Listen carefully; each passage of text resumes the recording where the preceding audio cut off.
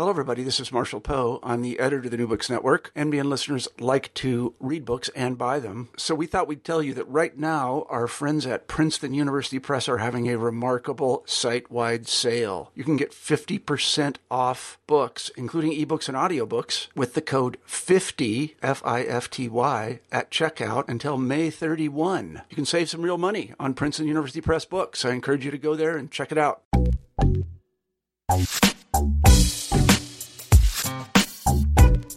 What do we know about games and gaming?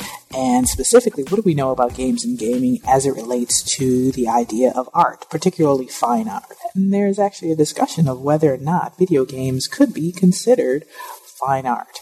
In his new book, Works of Game on the Aesthetics of Games and Art, John Sharp examines this discussion and considers three communities of practice with respect to video games. And he is our guest on the show today, and this is New Books in Technology. I'm your host, Jasmine McNeely. So the book is Works of Game on the Aesthetics of Game and Art, and the author is John Sharp. But John, so the first thing we like to do on New Books in Technology is to allow the author to just give us some background on themselves and tell us about themselves. So tell us about John Sharp. Sure. So I've been involved in both studying and making things for 30 years at this point. I have 3 college degrees in art history. Wrote my dissertation on a 15th century painter named Carlo Crivelli. So I've got a long-standing sort of scholarly practice, I suppose, but I also have an equally long design background.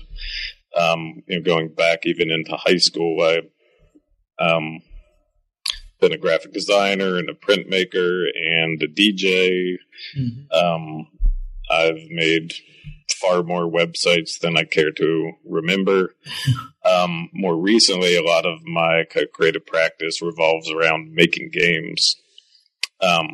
So I'm kind of a hybrid practitioner scholar, I guess you could say. Right now, I'm faculty at Parsons School of Design in New York, part of the new school. I teach in a program called MFA Design and Technology, primarily, which is a little bit of a misnomer because we don't just do design, and we have a very broad view of what technology is. For me, the buttons on my shirt are an equally valid technology to the iPhone in my pocket. And that's kind of the approach we take in the program. Mostly I teach sort of studio courses, so I'm working with students doing everything from making board games to making video games. Recently, a lot of folks are doing a lot of VR projects around the Oculus Rift and that sort of thing. But also students doing art installations and, apps for tablets and all sorts of things. So yeah, I'm kind of a hybrid, doing lots of things. So how does your hybridity inform your writing of the book, Works of Game? I mean, it has a lot to do with it. I mean, really, the inspiration for the book came from traveling in circles around, I guess, what we'd call indie game developers. So, the kinds of people who are making games kind of on the margins. They're not in the large corporations, like Activision or Electronic Arts or that sort of thing. So anyway, I was traveling in those circles. I helped organize a conference called Indiecade, which takes place out in Los Angeles in the fall every year. And I know, starting about a decade ago, I guess, there was sort of a real drive in the game communities to think of games as something more than just commerce, that being more than just media products. And so there's a sort of nod towards art and kind of a hope that games might receive the same kind of recognition that painting or film or, even classical music, poetry might receive. And I just noticed with my background in art history and kind of traveling in circles of, kind of art with a capital A, that there seemed to be a real disconnect often in what these game makers thought it meant for something to be art. Mm-hmm. And on the same kind of flip side of that, being around folks in the contemporary art community, there was a real sort of misunderstanding of the potential of games as a medium or as a creative form. And so the book was really kind of born out of that, of me being in this interesting kind of in-between space where I had perspectives on both art and games that I came to realize were kind of unique. Mm-hmm. And so it led me to start working on the book. So you mentioned the idea that some people wanted to get games viewed as more than just media products. Mm-hmm. Why is that necessary, or why was that necessary? I mean, it's a good question. I mean, that was kind of my first question, too, when I heard people talking about it.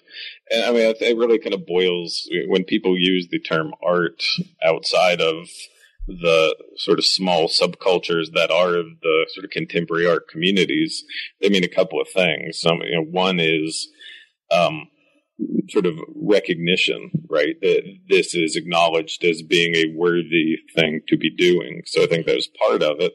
I think another thing that people tend to mean when they say art is they mean something that's well made, right? Like that there's a real attention to the details of the craft of whatever the form might be.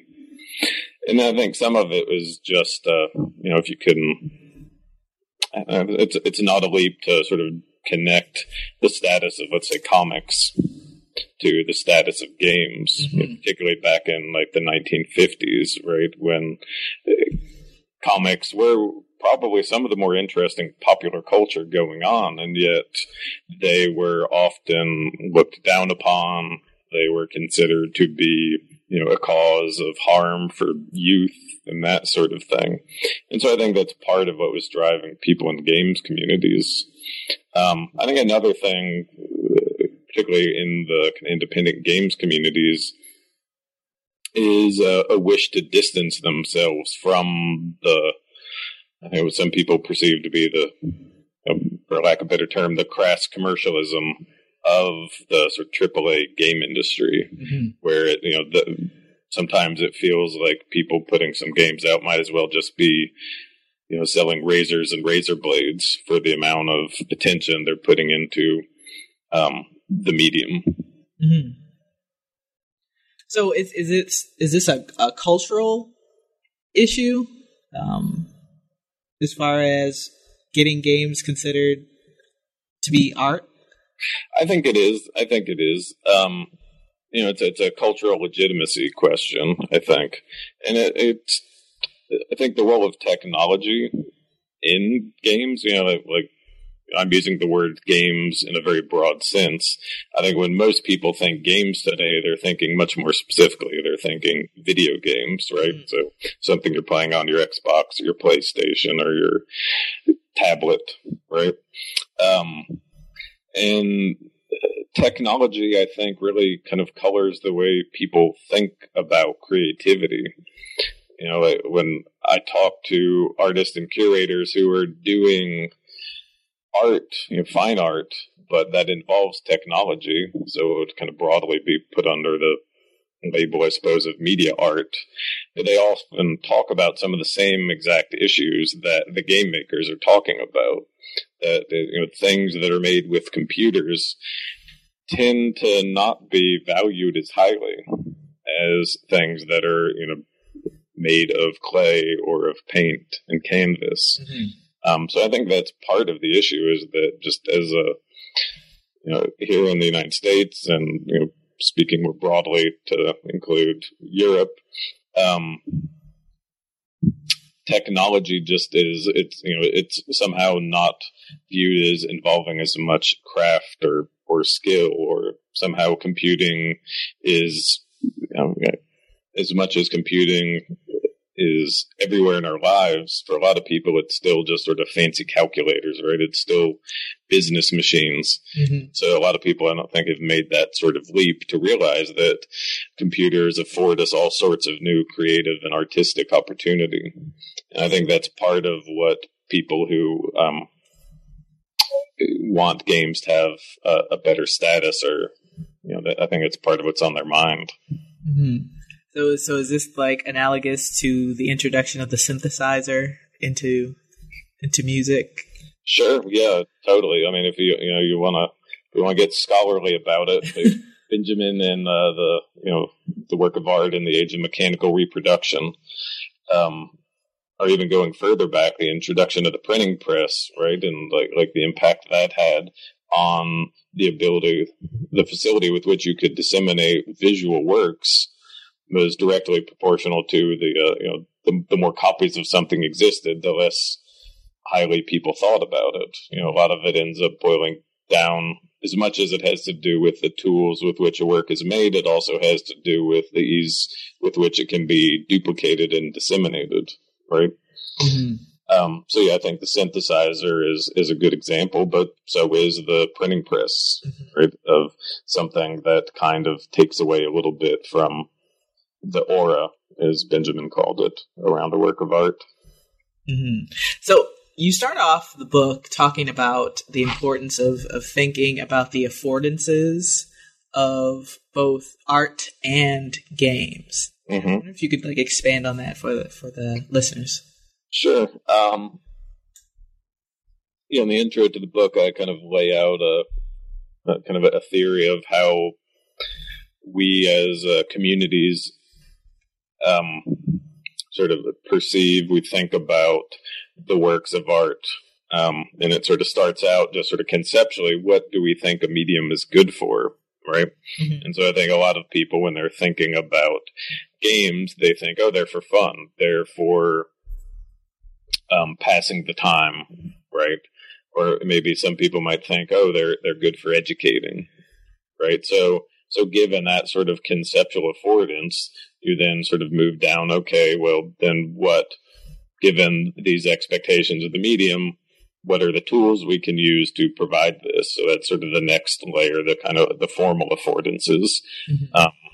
And again, most people they hear game in their mind, they're putting the word video right in front of that, right? So they're assuming there's a screen and there's some sort of software like Unity that allows you to create 3D worlds and the interactivity inside of it.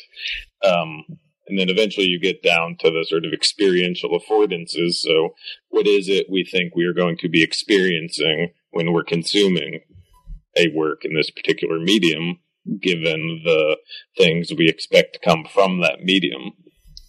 And so when games people are looking at games, they're thinking about what are the activities that someone gets to do inside the game? What are the goals? What is the sort of emotional tone of the game? When then somebody from a contemporary art world is looking at games, more often than not, they're thinking about them in two different ways. One, games as a set of technologies that can be used to create art. Or they're thinking about games as a set of kind of cultural values and tropes that can be played with. And so given that, you see different kinds of work coming out of it, right? Like, early in that first chapter, I use the examples of Nintendo's Super Mario Brothers, right? Which is, for a lot of people of a certain age, that is kind of one of the first gameplay experiences they probably had. I mean, it's about taking this little Mario fellow and helping him come find his and rescue his princess, and you do this by making him run from left to right and jump on turtles and over barriers and so on. So, for many people, when you think of game, that's kind of the model, right? Sure. And then, the next example is, well, what if you're thinking about games as an expressive form? how does that change things? And so the example I use is Jonathan Blow's game Braid, which in a lot of ways is very similar to Super Mario Brothers, but there's a different intention at play. It is a game that you can play. You're still, running around from left to right and jumping over things. There's still a princess figure there that you're trying to rescue. But instead of just being about entertainment, the game's actually trying to use the form of games to explore ideas like loss and forgiveness and reconsidering your actions and what might you do if given the opportunity to do so. And John does this in his game by getting rid of the idea of death and lives, right? Like Super Mario Brothers, if you hit one of the turtles or something, right, you'll die. Sure. So you've got to start over. But in Braid, that doesn't happen. You've got the ability to rewind time. And so just by making this one small addition and then bringing a different set of intentions to the medium of games, he's able to pull something else out of it. And then the third example I give in the introduction is Mafane Ashmore's Mario Battles Battle number 1. Mm-hmm. And this is she takes one of the early Super Mario games and she hacks it so that basically everything is gone in the game except Mario and the ground. And so all you can do is walk. Right? And so she's taking the tools and she's taking the sort of cultural tropes of games and she's doing it to a completely different end. And so it becomes this sort of existential meditation, if you will. Mm-hmm. And so all three of these examples are very similar on the surface, but when you look at them from the point of view of what the creators of the specific works, how they viewed the medium of games, what intentions they brought to that, and the experience they would provide people, you see very different outcomes and very different play experiences. Right. Now, a couple of things you mentioned.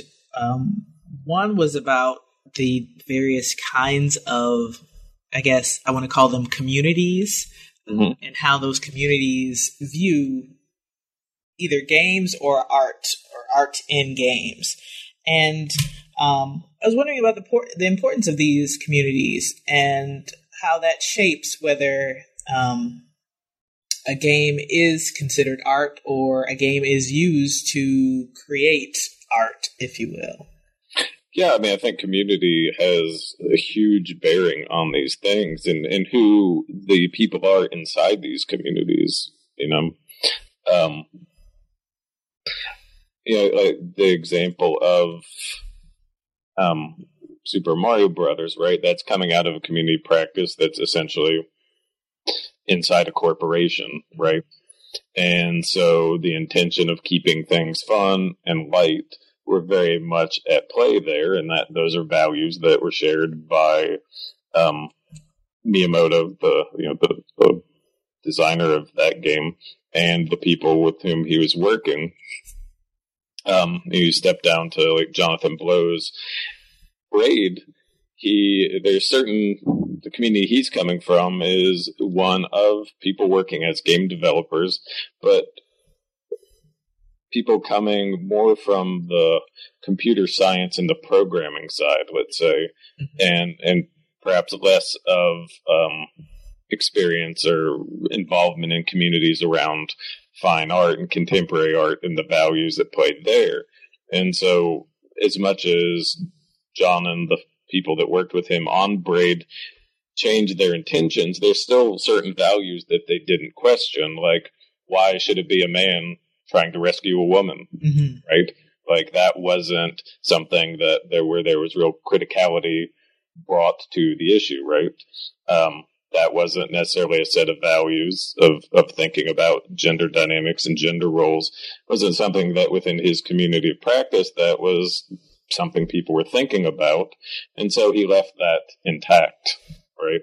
Mm-hmm. So, for me, community is huge. And it's one of the things that I feel like that's really driving a lot of the changes that are happening in games right now, it's kind of an amazing time in independent games with the rise of what I guess a shorthand would be the queer games movement. Mm-hmm. So artists like Anna Anthropy and Merritt Kopus and Porpentine and Robert Yang, which is something that started probably close to 5 years ago now, I guess, at this point. Mm-hmm. So these are people who are coming from outside the sort of traditional communities. They're not coming out of the AAA big studio world, and they're not even necessarily coming out of what's more broadly seen as the independent games community. These are folks who are sort of making a community for themselves, right, and starting to get games out there, and that's letting more people see themselves as, hey, maybe I too could make a game. And so we're just seeing kind of a snowball effect happening where this community is getting larger and larger. And it's now, I think, as a result of that, we're seeing what's loosely being referred to as the alt games movement, mm-hmm. which is a broader group. And so it's involving some of the LGBTQ community. But we're also starting to see more people of color coming in, mm-hmm. people from a broader set of backgrounds and socioeconomic statuses starting to realize that games can be for them too, not just as a consumer, but as a medium of expression. Mm-hmm. And this is all coming out of a sort of slow evolution of these subcultures coming together and starting to take form. And this being the age of the internet, that's largely happening over Twitter, right, and Facebook and through itch.io and places like that. Now, within these communities, the developers, the game developers, the game creators have different intentions that you also mentioned. But at the same time, you mentioned in the book that there's a certain level of literacy necessary to actually get the artist's game. So, for example, the Ashmore mm-hmm. Super Mario trilogy, if you don't get it, you'd perhaps be frustrated. So I was wondering if you could talk about the literacy necessary to really understand the artist's intentions. Yeah, I mean, I think that's a huge part of it, right? Like I talk about Cory Arcangel's Super Mario Clouds mm-hmm. in the book, and it's another work that's riffing on Super Mario Brothers. I promise not all art games are just about Mario. There's other subjects, but it happens to be kind of an easy, because so many people are familiar with Mario and his game universe, it's an easy place to talk. But mm-hmm. So Super Mario Clouds, he took a cartridge of the game and he hacked it so that all the graphics are gone except for the sky and the clouds. Mm-hmm. He leaves all the gameplay intact, right? So for somebody who has this like deep literacy of that particular game, they could still play it even though they can't see any of the graphics, right? Because they're simply working off of muscle memory. Mm-hmm. But for somebody who has less of a game literacy, but they're more familiar with the history of art, they might look at this piece and see a low-resolution, pixel graphic landscape scene, mm-hmm. right? And so the literacies we all have lead us to see and value different things in the works. So for what one person might be a beautiful minimalist landscape, for another is a very funny joke that, oh look, they've erased everything else about the game, and for others is still a deeply playable game. I feel like these literacies come in large part from our communities. Mm-hmm. Who do we play with? Who do we work with? Who do we talk with about these things? Who is it? Who helps us understand? Who makes us aware of the different cultural artifacts that are out there? And so those literacies come through our, kind of our own experiences of playing and looking and seeing and hearing. but they also come from the conversations we have and the values that our communities help us sort of learn and internalize. Now, you categorize, in the book, the games and art in 3 different ways. You say game art, art games, and artists games. I was wondering if you could explain those for the audience, like a brief explanation of those. Sure, yeah, it's kind of noodly terminology, isn't it? So but we'll start with game art, which is probably the easiest way to define that is works made by artists from games. So, let's say, let's take Marcel Duchamp and his famous work, Fountain, right? Which is basically a urinal. So in that case, he's an artist who made art out of plumbing equipment, right? Or Jackson Pollock and his famous abstract expressionist drip paintings. He's an artist who made paintings out of house paint, right? So game art is kind of analogous to that. It's artists making their works out of the sort of materials and ideas of games. And more often than not, those are video games. So the Super Mario Clouds I was talking about before, that's a perfect example of that. So art games is the next category. And those are generally works made by game makers. So they're games, but with an artistic intention. So like the game Braid that I was talking about is a perfect example of that. Or another example is a game by Brenda Romero called Train, which is a board game that is exploring ideas of complicity in atrocious historical moments, in the case of Train, that being the Holocaust. And the player's role in the game is to basically be a train conductor, putting people onto the boxcars to take them to concentration camps. So it's using the medium of games to explore the kinds of ideas that generally we would associate with art, right? Like you might compare that to something like Picasso's Guernica, right? As an artist using the medium of painting to explore human atrocity. So that's art games. And then the final category, artists' games, are where I feel like we're seeing more of a synthesis of the values of contemporary art and people who have a really fine-tuned sensibility about game making. A great example of that I talk about in the book is the work of Mary Flanagan, who is a professor up at Dartmouth. But she's been making and studying and writing about games for 20 years at this point. And so she has a deep, deep understanding of the medium of games, but she is also a fine artist, right? And so her work belies the values of both of those communities, and we see them coming together in a synthetic way that people inside the art world can look at Mary's work and see themselves in it, but at the same time, people in the games community can look at her work and see themselves in it. Probably like one of my favorite examples of hers I talk about in the book is Giant Joystick. And the name is extremely descriptive. She took the little 5.5-inch tall joysticks we probably all remember from our Atari VCS, and she turned it into a 10-foot tall sculpture. So if you could shoot the expander ray at one, and it suddenly becomes 10 feet tall. And then she hooks that up to an old Atari VCS and lets you play Asteroids or one of those games on it.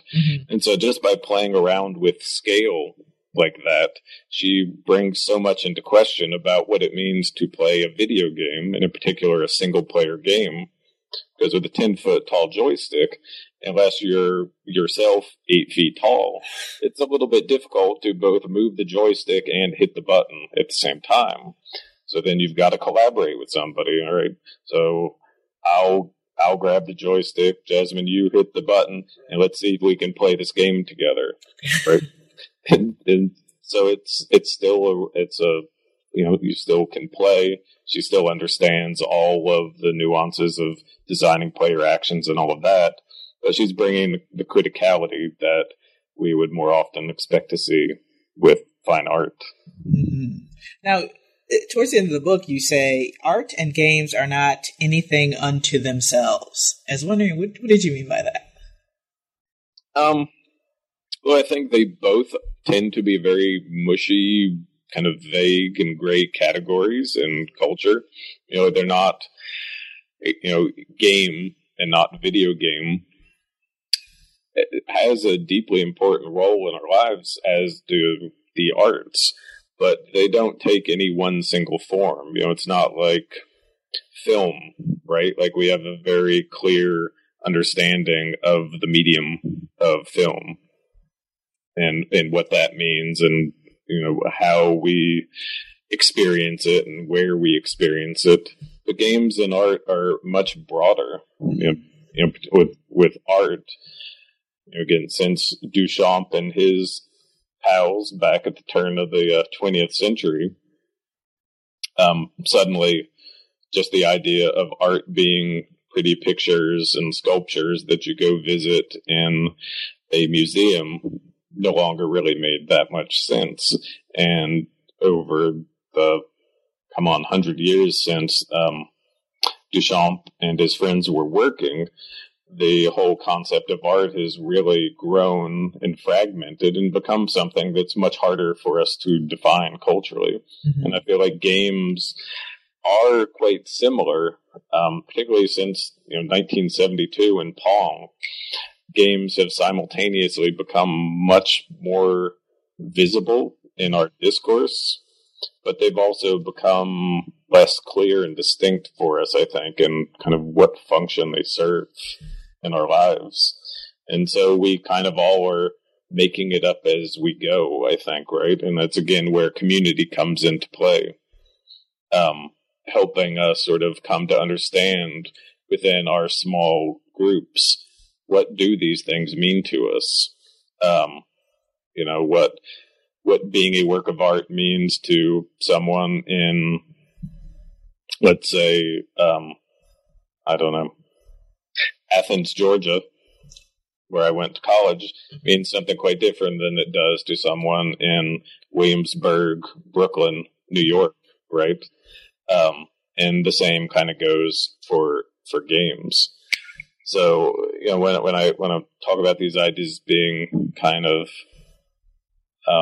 these two categories of art and games being kind of open-ended, to me that's a positive and not a negative, right? It's an opportunity. It's kind of an exciting time to be able to help shape what these things mean and to breathe new life into them that they may not have had, to help people see new things in them and new potentials that they may not have imagined. Mm-hmm. One of the things that we instituted here on New Books and Technology is the elevator pitch. So pretend, if you will, that someone just tuned in and they just got to this part of the interview, and you want to give them the brief overview of what the book is and why they should, either buy it or go to the library and check it out. What would you say? I'm looking at the book right now to try to cheat. Apparently I don't ever say anything very concise. I'm looking at the inside flap of it, and it still takes me 2 paragraphs. Describe it there. But I guess if I were going to try to, let's say we're going to be on a 5-floor elevator ride, so sure. I'll try to make it fit into that. I think if you have an interest in thinking about games in a broader sense, then Works of Game is for you, because it kind of cracks open the ideas of what games can mean for different people who approach them from different points of view, and how using art as a sort of focal point can help us look at and think about what games currently mean to us and what games can mean to us in the future. Sounds good to me. So John, what's next for you?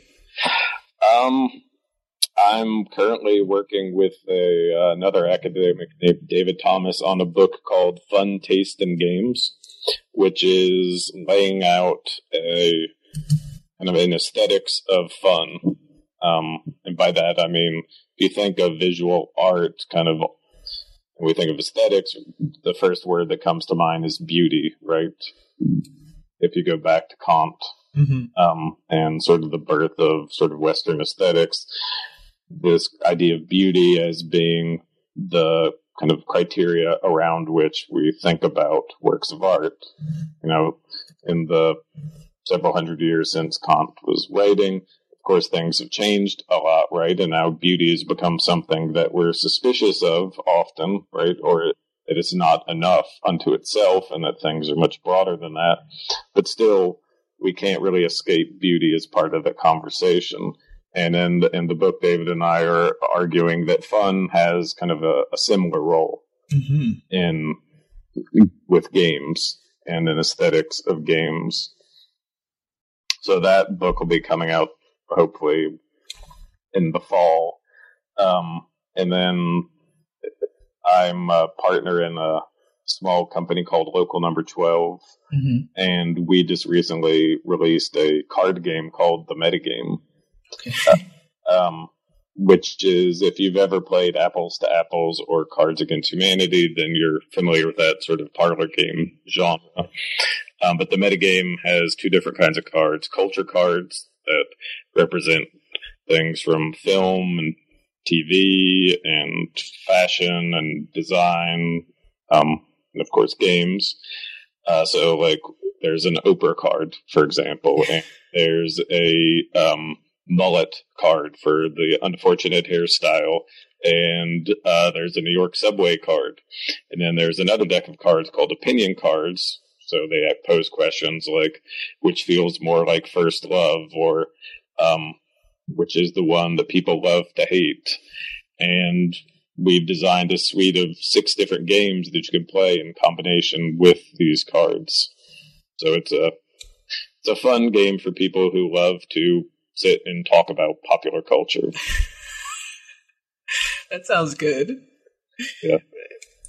Well, anyway, so the book is Works of Game on the Aesthetics of Games and Art, and the author is John Sharp, who was gracious enough to come on the New Books in Technology podcast today, and we thank you for that. Thank you for having me. It's been great. No problem. This has been New Books in Technology. Have a great week.